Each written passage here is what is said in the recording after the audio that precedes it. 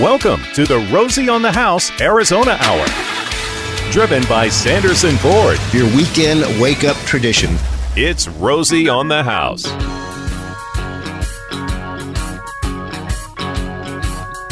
Well, good morning, Arizona. Welcome to my house. It's Rosie on the House. I'm Rosie, here with my son, Romy, my wife, sweet Jennifer, and our broadcast engineer, Mr. Gary D.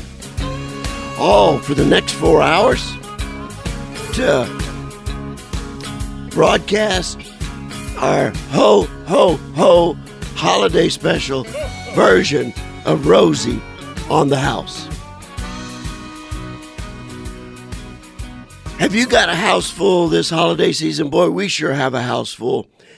And not only do we have Christmas to celebrate next week, but we have a wedding in the family. So we've got friends and family from all over the country that are here. A little bit later, we'll be talking about tips we've learned on entertaining out-of-town guests for that holiday party. One of the things I love to do with out-of-town guests as they come in from Minneapolis and Ohio and Louisiana is show them the Arizona sky at night. And many times I'll just lay cots out in the backyard and hand people binoculars and say, let's just go out in the backyard and let me show you things you never get to see because you live where clouds exist. We've got the clear sky so much of the year here in Arizona. It is the perfect field to plant young, excited, amateur astronomers. So in Arizona, we happen to have one of our very own world-renowned sky experts, Dr. Sky, a repeat visitor to Rosie on the House. We always love having Dr. Sky. I would tell you, you need to get to know his website, and with out-of-town guests, take the time to drive your fannies up to Lowell Observatory and spend a day in Flagstaff. You'll get bit by the bug. Dr. Sky, thanks for joining us here this morning. Hey, good morning, Rosie, to you and your family and to all the listeners. The best for a Merry Christmas, Happy Holiday, and a most spectacular 2020. How are you this morning? Man, we couldn't be better. It seemed to me that 2019 was just a year packed with news about the sky. Absolutely, Rosie. And if we take a look back in time, or still in this year, 2019, probably in many people's opinion, one of the most, I think, prolific stories from the world of astronomy and space is the actual imaging of something that most people early this morning might be wondering, a black hole. You know, this is something you hear about and see in various science fiction movies, but the story summary is this, Rosie, that we as astronomers around the world have imaged through the likings of radio telescopes an actual image of this dark area. We call it the accretion disk. I know that's a technical word this morning.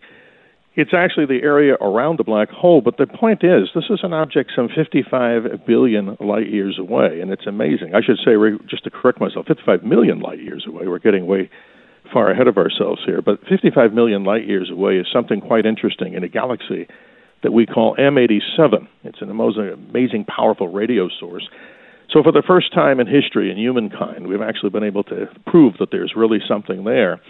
And, Rosie, that's amazing for those in science. It's probably one of the big things. Maybe a Nobel Prize goes out to the people who actually did this.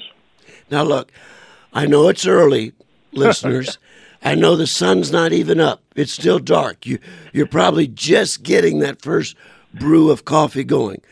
But we're talking about something that's 5 million light years away. And what is the distance in a light year? 1 light year. Well, we're talking, Rosie, 1 light year, 5,880,000,000,000 miles. And 5 trillion is a number. You know, we think of those numbers when we think of what? The federal deficit. Oh, man. And yeah, go ahead. No, I mean, so a light year is how many miles? 5,880,000,000,000 miles on average. So if you think about this object that we just talked about in the M87 galaxy, 55 million light years away, this is something that just boggles not only the mind, but the senses. And it's incredible, Rosie. But going back just for a moment, you mentioned it's still dark here, and I just wanted to, if I may, Yes. just highlight something very interesting. It's 7:28 this morning, moments away. The sun, of course, will be rising, and that's typical. Every day we're blessed with that, and as you mentioned accurately, we have beautiful skies in Arizona. But, Rosie, today is solstice day. So when people look toward the sun, don't stare at it, obviously, but if you look in that general direction, just know, Rosie, that behind the sun on solstice day is the nucleus or core of the Milky Way galaxy, some 27,000 light years behind that sun that we depend on, is the core of this big elliptical or giant spiral galaxy. And it's the farthest that the sun rises to the southeast. So for those that are technically minded this morning, the sun rises in azimuth. If you're going around the circle of the 90, 180, 270, and 0 back to north, the sun rises at around 118 degrees on the compass. So the point is, in simple summary, that this is the lowest that the sun gets in our sky and the farthest to the right or farthest away from the east, and that officially takes place tonight, the solstice, the amazing time of year, the most magical time as we welcome in Christmas and the holidays and Hanukkah and all other special holidays. Around 9:19 tonight, whatever you're doing, just pay homage to the sky, knowing that it's actually the shortest day, only 9 hours and 56 minutes of daylight today. Welcome to the solstice. How about the winter solstice? And the only discouraging part of that whole message is that summer's on the way. Absolutely. From this point forward, days will only get longer between now and June. That's right, Rosie. And guess what? The sun rises in a few days at 117 degrees. So now we see that short period where everything was getting shorter, slowly but surely. See, Mother Nature doesn't waste any time. It's slowly getting to go the other direction. Isn't that amazing? So this morning, with the sunrise showing up in about another 15 minutes, you could actually get to a place to observe the eastern horizon, see the Milky Way, which is behind the sun. Right, but the sun, of course, blocks it out, as we have. I'm just saying this in the mind's eye, as if the sun, of course, which is the closest of the objects, just behind that where the sun is that area. And it's a magical time because there are all these different festivals in the world, Saturnalia, right around the solstice time, and, of course, the preludes to Christmas and all the things that are happening. But the solstice is just amazing. But then, for those of you that like warm weather, obviously June the 21st is when the sun will be up around 5:18 in the morning. And some of you will say, oh, no, not another day of 120 degrees. That's incredible. I always look at that day as the dawning of fall. Yeah, exactly right. I just put a positive spin on it. This is the dawning of fall. Because each day gets shorter. That's after right. that. It's only going to get better from this point forward. Man, oh man. Well, so in 2019, it seems like we had several meteor showers. I know some are annual, but we had some special meteor showers this year, didn't we? Absolutely, Rosie. Every year on the calendar, and people can go, of course, to the Dr. Sky blog here at ktar.com. You can learn so much more. We also offer you the opportunity to get this star chart just right off that particular blog and my column there. But the point is, what you're asking about is meteor showers. There's usually one every couple of months. And every summer, the Perseids are usually the big one, and, we're up in Sedona doing things like a lot of people out of the Valley of the Sun. But even if you're here, if you're a desert dweller and you can't travel, that's usually spectacular. We just had one a few weeks ago, the Geminid meteor shower. Unfortunately, the full moon, Rosie, kind of wiped it out. But this weekend, just to alert people that just before the next winter storm comes in through here, you have an opportunity tonight to look into the northern part of the sky. The star, of course, that dominates that area is Polaris, the North Star. And just right around that area, we have a meteor shower going on for the next night or two called the Perseids. And it's not a super spectacular one, but the darker your sky and the better you can see the darkness, be out in the darkness, you may get to see 10 or so of these little objects from a comet that passed us a long time ago called Comet 8P, meaning the 8th periodic comet ever discovered, called Comet Tuttle. But without the technicals, it's just a beautiful time to see as many children as you alluded to. Get the kids out there and a lot of young folks, to see the so-called shooting stars, this beautiful. And all science doesn't have to be boring, obviously. There's so much romance in the fact that stars seem to twinkle, even though Dr. Sky takes a lot of grief for the fact that I usually tell people after we talk about the romance of the sky that stars don't twinkle. The atmosphere makes it that way. But you know what, Rosie? I'll stick with the romance of the sky. There you go. Well, is it romance atmospheric in a way? Yeah, Okay. absolutely. Well, one of the first things I taught every one of my children and every one of my grandchildren was, I want you to know how to find the North Star. Absolutely. And even my 4-year-old granddaughter can find the North Star. So we could watch the North Star tonight and possibly see some shooting star activity. That's correct, Rosie. And that star, by the way, Polaris, the North Star, this is interesting. When you're looking out, just contemplate this. That star from the Earth is about 432 light years away. So just think, the time that you're watching it late here in 2019, 432 years ago, the light of Polaris left, and it just got here now. So a long time ago, that light left, just to show you the distance in the sky. But simply, Rosie, that is the area in the sky that the meteors from this Ursid shower are coming from. And what's good about it is that never sets for us. So the height of the North Star, here we go a little technical, the height of the North Star is your latitude on Earth. So the simple way I like to do it is extend your arm, put your thumb on the horizon, and your index finger pointed straight up toward Polaris. That separation for most people's, hand size is about 15 degrees in the sky. So stack it once, twice, that's 30, and we live here right around 32-ish degrees latitude if you're in the Phoenix area. So the point is, however high that star is, so while you're waiting for meteors, because it can be sometimes a little bit of a task, there's no guarantee, that's the fun of this whole thing. Dress warm, drink something good that's warm, and you and your family might be able to see something magical. And you never know, Rosie, right? For the young people that are listening, maybe Santa and the entire entourage, they start off in the north too, right? That's right, they do. We're talking with Dr. Sky at Rosie on the House. It's our Arizona Hour. Interesting headline we'll be talking about. Rosie the Dummy gets to fly on Boeing Starliner. The Rosie on the House Arizona Hour, driven by Sanderson Ford.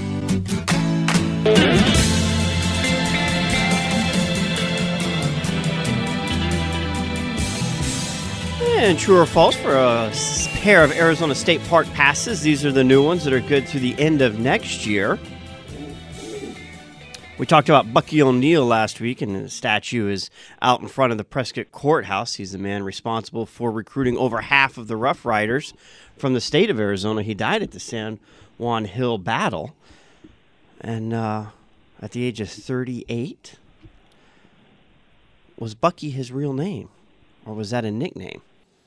Some say it was a nickname. If you think it's a nickname, true to 411-923. If Bucky's his real name, false to 411-923. And we'll pick a random right winner at the end of this programming segment. Good for any of Arizona's 35 state parks. And I was looking at the park list today. I think if I picked one today, I think I would go to the Jerome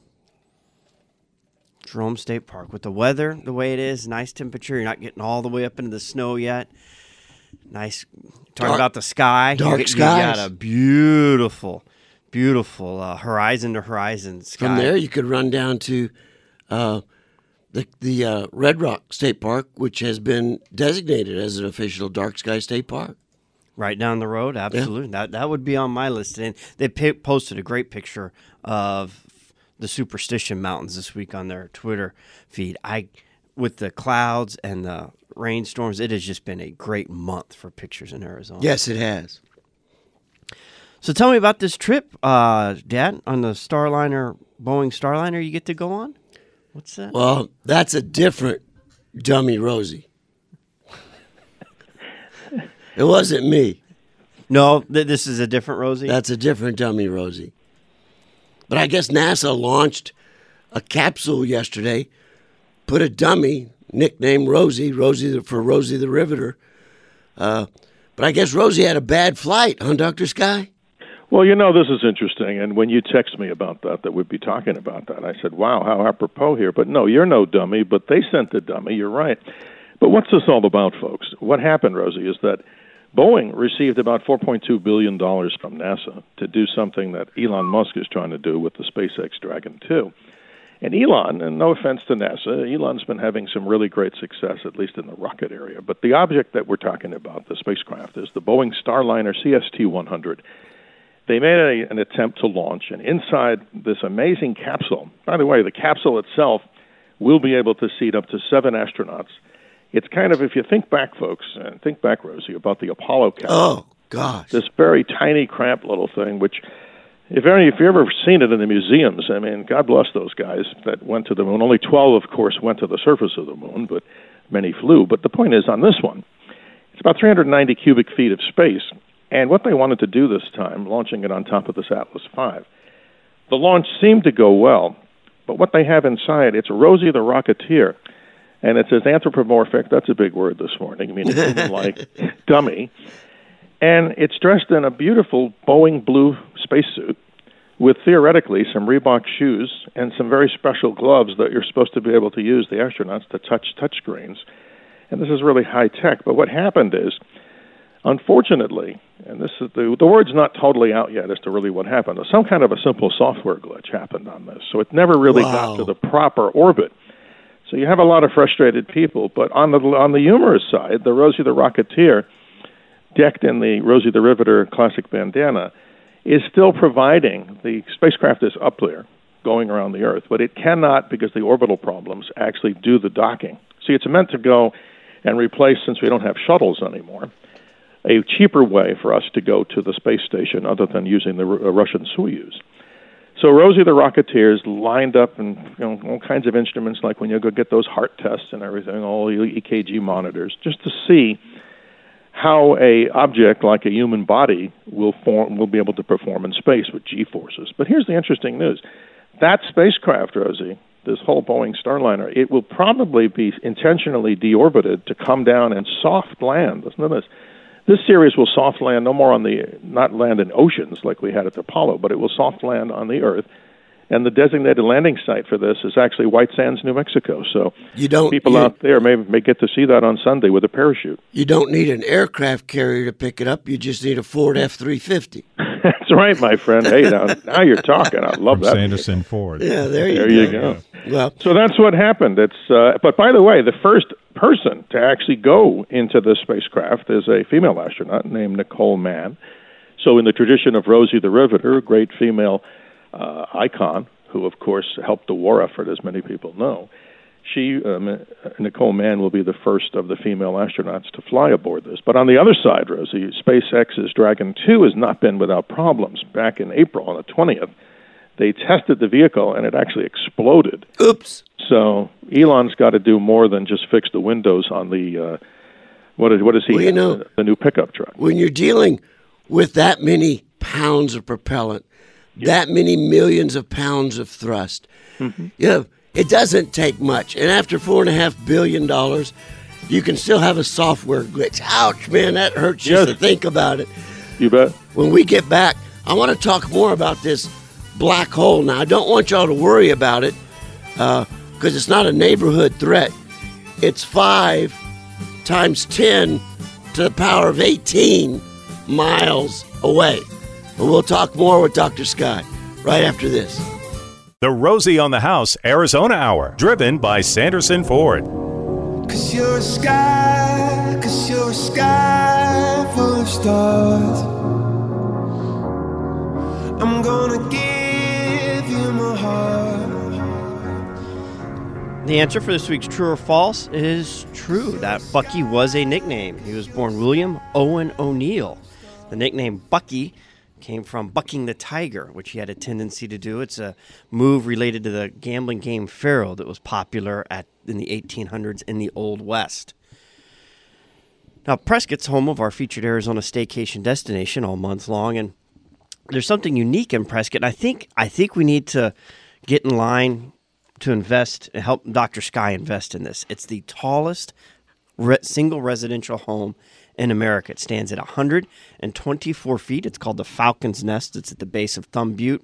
And listen to this. It has a 2,000 square foot solarium at the center of the home, completely enclosed by glass panels. Now that's cool. Now, Does that not sound like a house for Dr. Sky? That makes all the inconvenience of living vertically worthwhile right there. Golly, man, that would be so cool. And it sold in 2018 for $1.5 million. How's our GoFundMe account, Gary?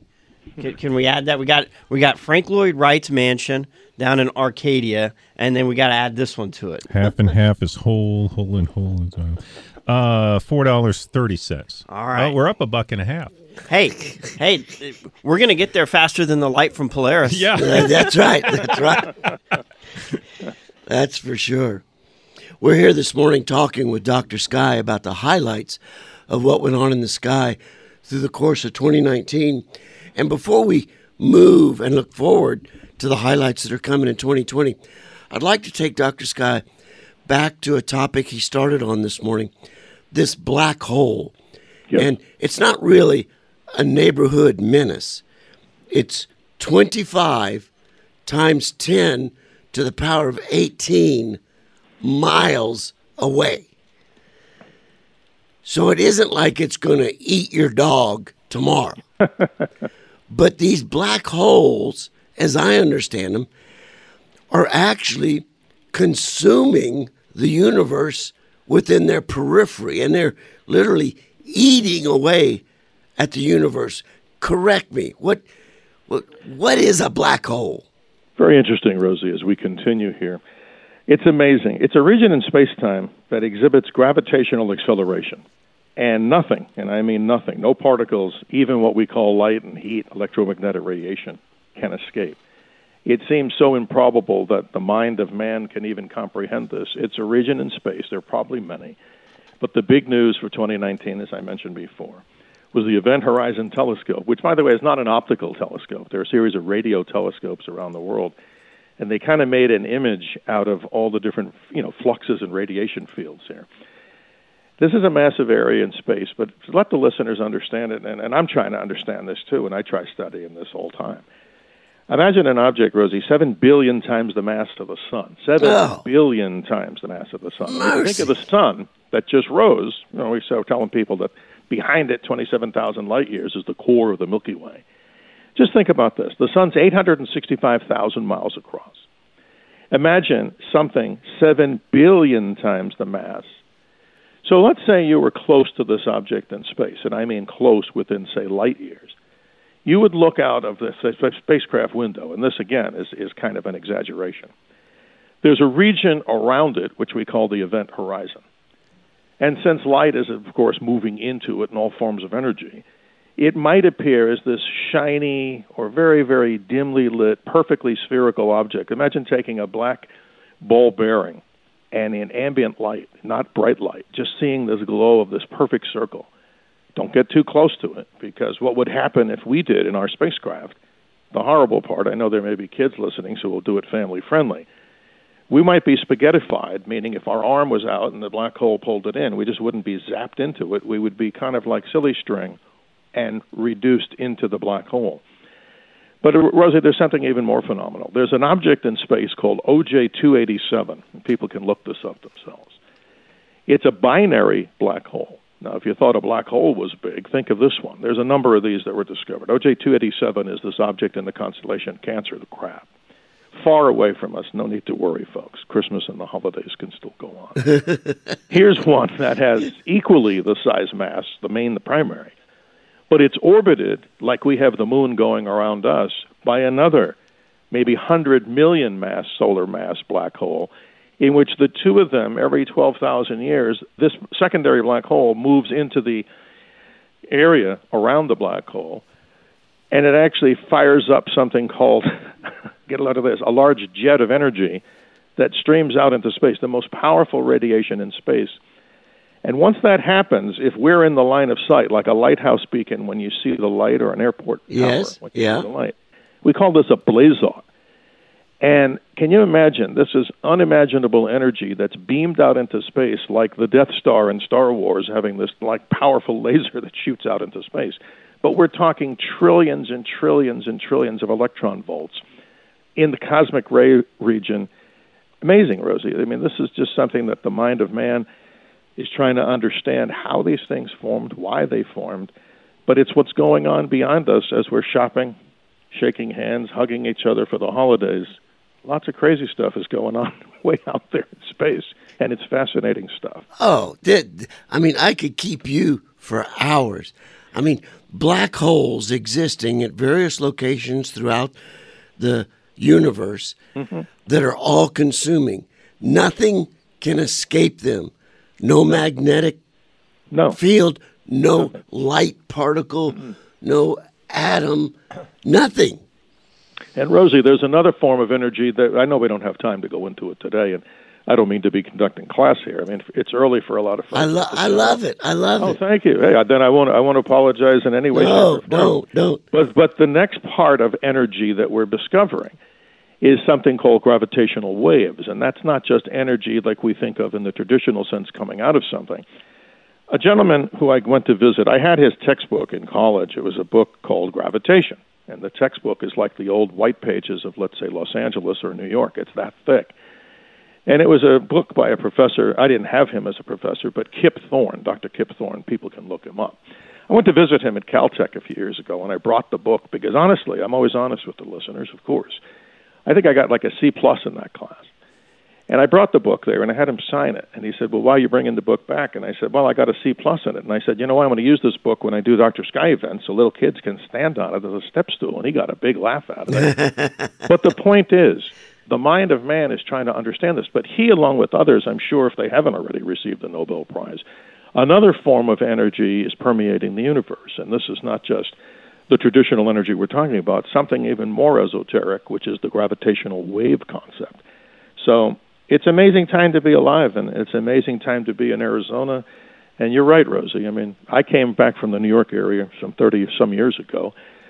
No political conversation, but I wouldn't move back there for simply one reason. You couldn't see the night sky. So, you know, folks, and you know it, Rosie, you talk about it so eloquently, you and Romy and Jennifer, and everybody on your show, that just get out of the lights. And even here in Phoenix, you can still see good things. Yes. We're blessed, and I just hope that the tradition of the night sky continues here, because we just have to continue to keep these monuments. And one of them, be nice to have, wouldn't it be nice, Rosie, you and I could start a little thing with the governor. We could get a license plate, you know, to preserve the night sky license plate. Wouldn't that be good? It would. It would.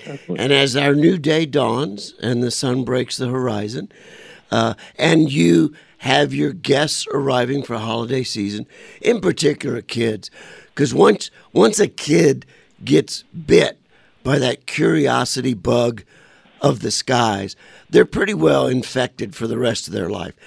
Well, what activities would you encourage listeners to engage the young people? I mean, a trip to Fort Lowell, I think, is just a must-be. It must be on your bucket list. Absolutely. And this is a place, and again, not selfless promotion here, but my professor in college was Dr. Tom Baugh, who was, of course, the discoverer of the then planet Pluto. But the point is, he discovered it right back there on February 18th, 1930. And you're right, Rosie, that's a real sacred and hallowed halls of the sky, because people can not only learn about the legacy of Dr. Tom Baugh, but they can see from one of America's most amazing telescopes, the giant Clark. Century before, built the most amazing telescopes, and they created these gigantic, long, refracting telescopes. They're not mirrors, they're pieces of glass. And imagine in those days, in the 1850s and 1860s, they developed this most amazing optical clarity, these lenses. So the Lowell Observatory have one of those Clark refractors, just a beautiful piece of history and a beautiful telescope to look at. But let's say you can't get there. I mean, a lot of children ask That's their right. parents That's right. Yeah. go out with Boy Scouts and Girl Scouts, and they do so many things, and I do so many things there. But I also wanted to mention quickly, Rosie, that I'm having my 64th birthday on the Dolly Steamboat. Oh. It's not so much about me, but for the listeners that really want to do this family style and adult style, January 25th, mark the date down. Great trip. A great trip. Frank, thank you. We're doing that cruise that leaves at 5 p.m., and people may wonder, well, why 5 and why not 8? But just around that time, the sun will set, 2.5-hour cruise. So if you want to book that, not just to come and say hi to me, it's a good reason to get out and see the beautiful winter skies. 480-827-9144. That's 480-827-9144, DollySteamboat.com. January 25th, Saturday, 5 p.m. We'd love to see everybody out there. And I know you and your family just a few years ago, right, Rosie? That was a great time. That was a great trip. You're on the steamboat. Dr. Sky has laser flashlights that go 47 million light years into space, and he points at everything that's up there. And we got the bonus that particular trip. As the sun was setting, we were able to observe a herd of bighorn sheep that were down watering at the lake. So we just had a spectacular adventure. That's January 25th, Canyon Lake. What's the phone number to? And this is we filled the boat with families and kids. Yeah. It was beautiful. So it's 480-827-9144. Give them a call. Tell them you want the Dr. Sky Cruise January 25th. But, Rosie, with those lasers, I just want to, make it very clear. We point out the stars, not Southwest Flight 905 or United Flight 21, because obviously those lasers are so powerful. So we just use them responsibly and make sure that if you do during the holidays, and I say this to a lot of folks that they don't usually give lasers to children, but I'm saying that's an adult thing that needs to be handled in the most careful of manners. Well, if I can remember right, I asked you, I said, I want 2 of those. He said, well, you have to get licensed to use them. Well, you have to fill out some paperwork for these kind because, when I hold both of them up, I kidding around. Now that the Star Wars movie, The Rise of Skywalker, is out, I just say this way, Luke, I am your father. But then again, a lot of people look at those 2 lasers together. It looks just exactly right, Rosie, like a lightsaber. And its intended purpose is to show you these beautiful things in the sky. But they do go out far and wide into the sky, and it's a beautiful place to be. And who wouldn't like Canyon Lake? Isn't it the most magnificent place? It's a great lake. That is January 25th. Folks, if y'all are looking, if you still have guests or your nieces or your nephews or your grandchildren, this is a fabulous experience. Now, look, we're running out of time in this segment. We haven't even talked about what to expect in the night sky of 2020. Sure. So we're going to take a short break and come back, and we'll have a few minutes to kind of let people get their calendars out and maybe mark some of the highlights we're anticipating in the upcoming year of the night sky. So I'm certainly hoping we don't find any closer black holes. The Rosie on the House Arizona Hour, driven by Sanderson Ford. Mr. Blue Sky, please tell us why you had to hide away for so long. Where did we go wrong?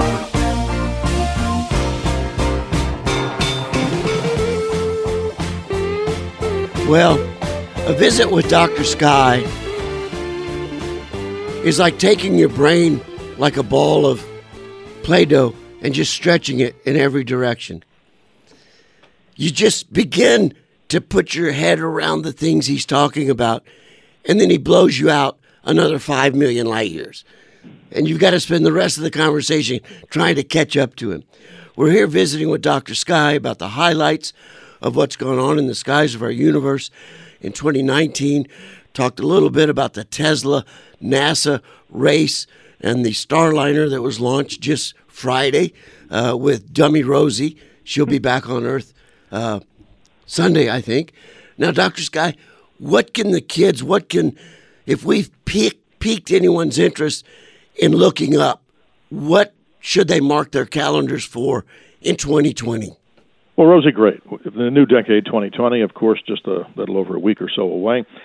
I would suggest this. If you have a small telescope, take a look at the planet Venus. It's the bright object in the southwest part of the sky. You can't miss it. And by the way, that comes up this time of year, very significant for those of us, of course, that believe very strongly in the magic of the Christian holiday, Christmas, and of course the big star of Bethlehem, Venus, is often attributed, that and Jupiter, a great conjunction. But what's going to happen, Rosie, on the 27th of January, if you have a small telescope and you look at Venus, it's very, very close in the same field of the small telescope. Not only will be Venus, but the planet Neptune.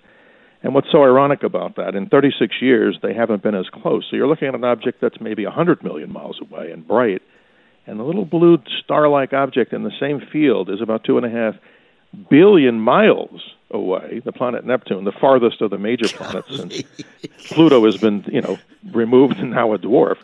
That's cool, but that's a little technical. But for meteor showers, this is to answer your question for everybody out there with just the naked eye.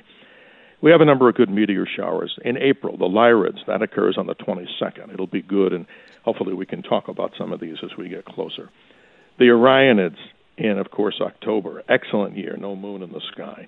The Leonids, November the 17th, excellent. And the Geminids again in 2020, more spectacular. But one of the big things in the entire year, Rosie, of 2020, in my opinion, is the close proximity of the planet Mars. It comes back to being exceptionally close and bright on the night of October 13th.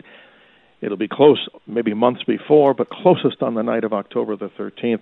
Another great opportunity to see where mankind is headed, the next planet that we believe humankind. Ask Elon Musk anytime. He'll tell you that that's where they want to colonize.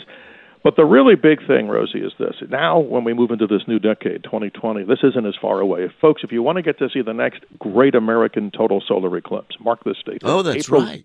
April the 8th, Rosie, of 2020, all throughout Mexico, northern Mexico, the best place to see it, but unfortunately in high mountains. You probably don't want to go there, but through the great state of Texas, we're already planning to be in that somber place called Dealey Plaza, where we all know what happened back in 1963. That area and parts of Texas and all through the central part of America, the United States, we're going to look at being in Dealey Plaza. Can you imagine how awe-inspiring and how prolific that would be to see darkness 4.5 minutes in daytime? And then all of a sudden that shadow of the moon races across that most, amazing place. And the reason for that is probably people want to start booking, and I have nothing to do with booking this thing. We're just another bunch of spectators with our video equipment and cameras. But imagine you stay in hotels downtown, just walk downtown, pray for clear weather, but April 8th of 2020. And Rosie, I just wanted to end off on this, if I may. For those that want to know more, just email me at Dr. Sky, just Dr. Sky Show, because obviously, like yourselves, we're proud to have our Dr. Sky Show here on this great radio station, KTAR. That show, of course, every Saturday morning around 3 a.m. But Rosie, it's a real honor to be able to share this, and it's like in our blood. This is just a place that I don't know how to describe it, Rosie. It's very sentimental to me, and I mean that sincerely. That the beauty of this state and the most amazing skies and all the great stories that you talk about in your family about the great history of Arizona. It's a privilege and honor to be with you guys to talk about this. We love when you make time to join us, that's for sure. The website, one more time. Yes, just go to the KTAR.com website. Just go there for me. Look it up, the blog, because we have so much information there, like 250 weeks I've been providing content. But there, the listeners can go and get, and this is good, too, because this will help kids out there. Not every child has an iPhone, or maybe you don't need one, or any kind of smartphone, whatever that is. Just go to the Dr. Sky KTAR blog, KTAR.com, find it on the right side of the page. And, Rosie, you can actually download a nice printable star chart. I love it. Link there where people can learn and find out many of the satellites. And don't forget that big thing called Starlink that Elon Musk put up there, the little satellites that are shoebox size.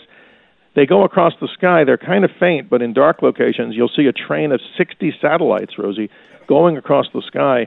Astronomers are concerned because they think that might, ruin some of their detailed or fine imaging. Wow. Boy, that looks strange when you see a train of satellites going across the sky, marching across like little lights in the sky.